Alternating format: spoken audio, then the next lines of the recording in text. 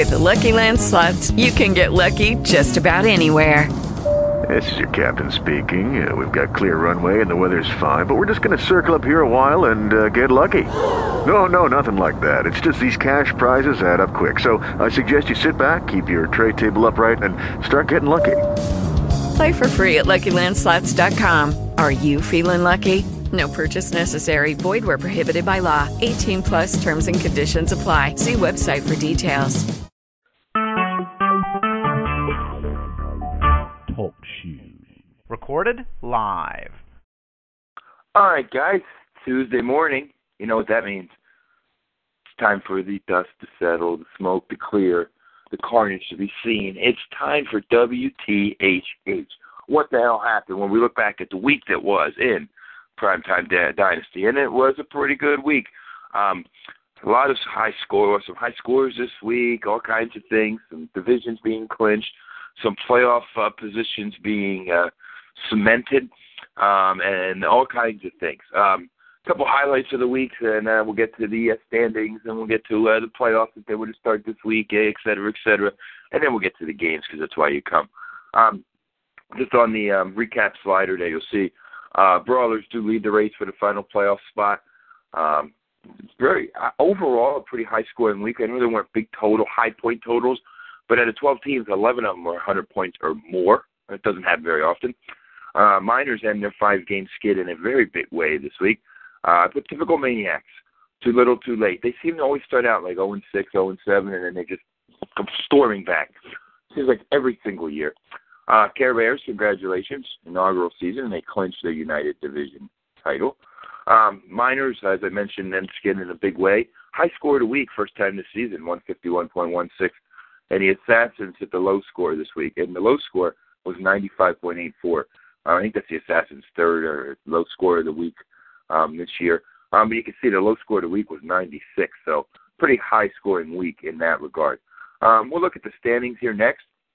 The United Division, as I mentioned, it is over now. The Care Bears at 10-2, Nightmares 7-5, and excuse me, the Maniacs at 4-8 on a 2-game win streak. Here they come.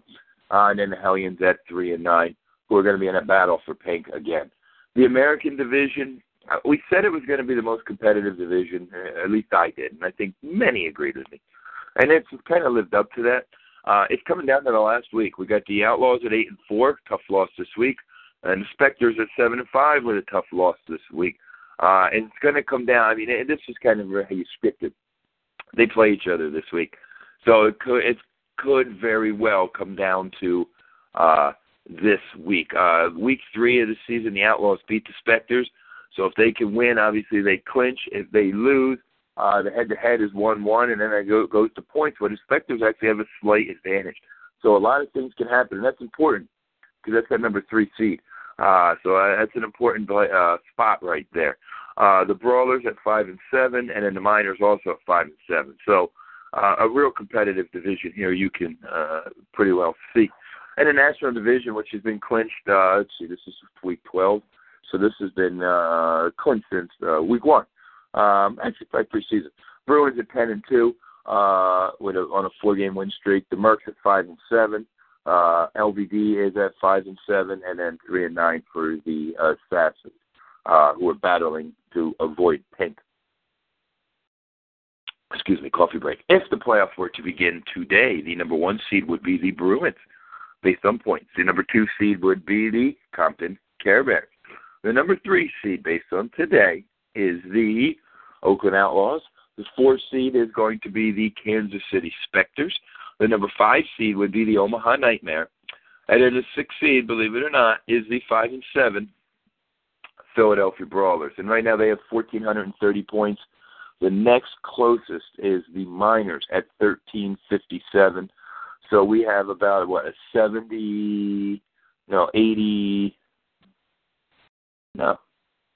73-point lead or so over the Miners. I don't want to say it's clinched because it's definitely not. Anything can happen.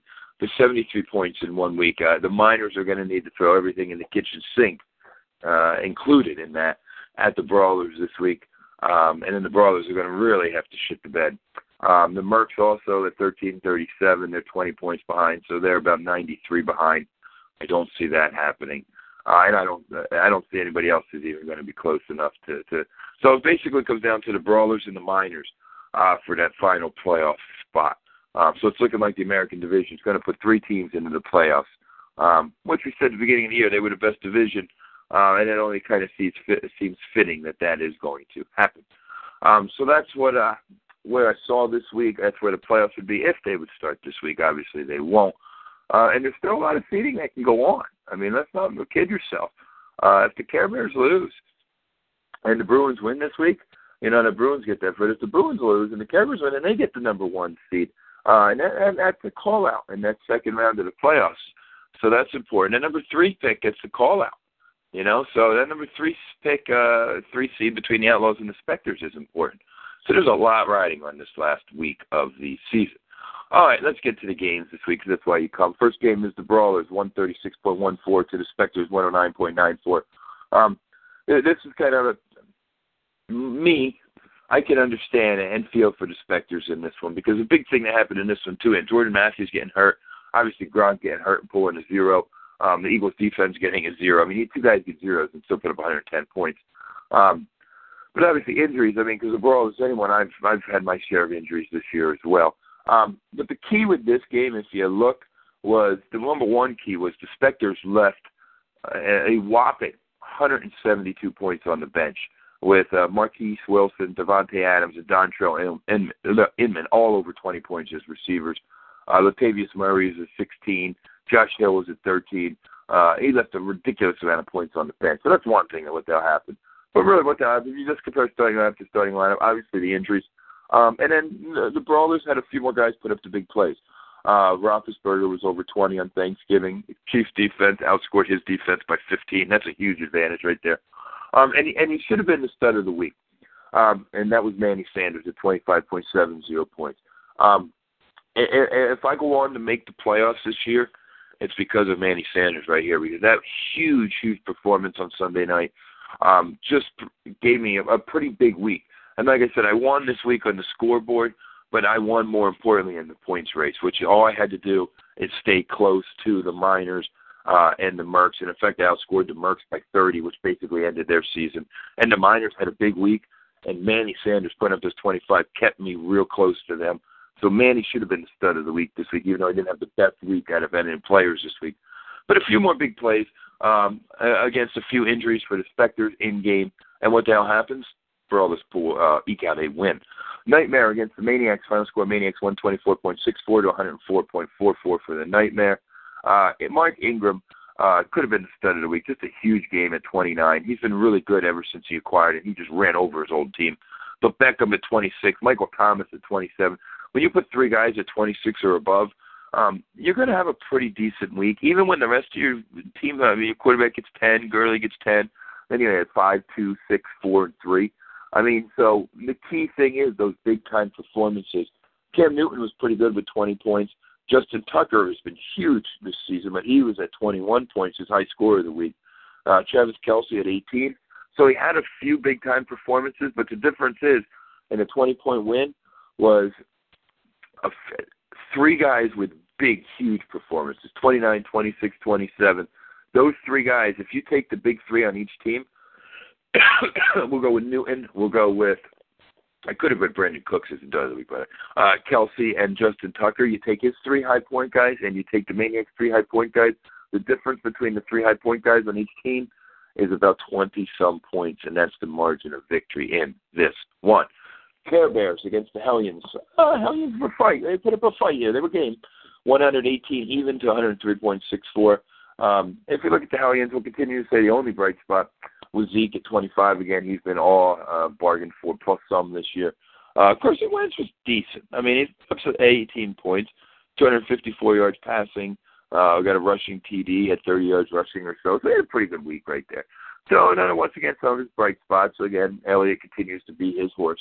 And the Care Bears, as I've said many times this year, they've done enough to win. Drew Brees was huge at 32. He could have been the stud of the week.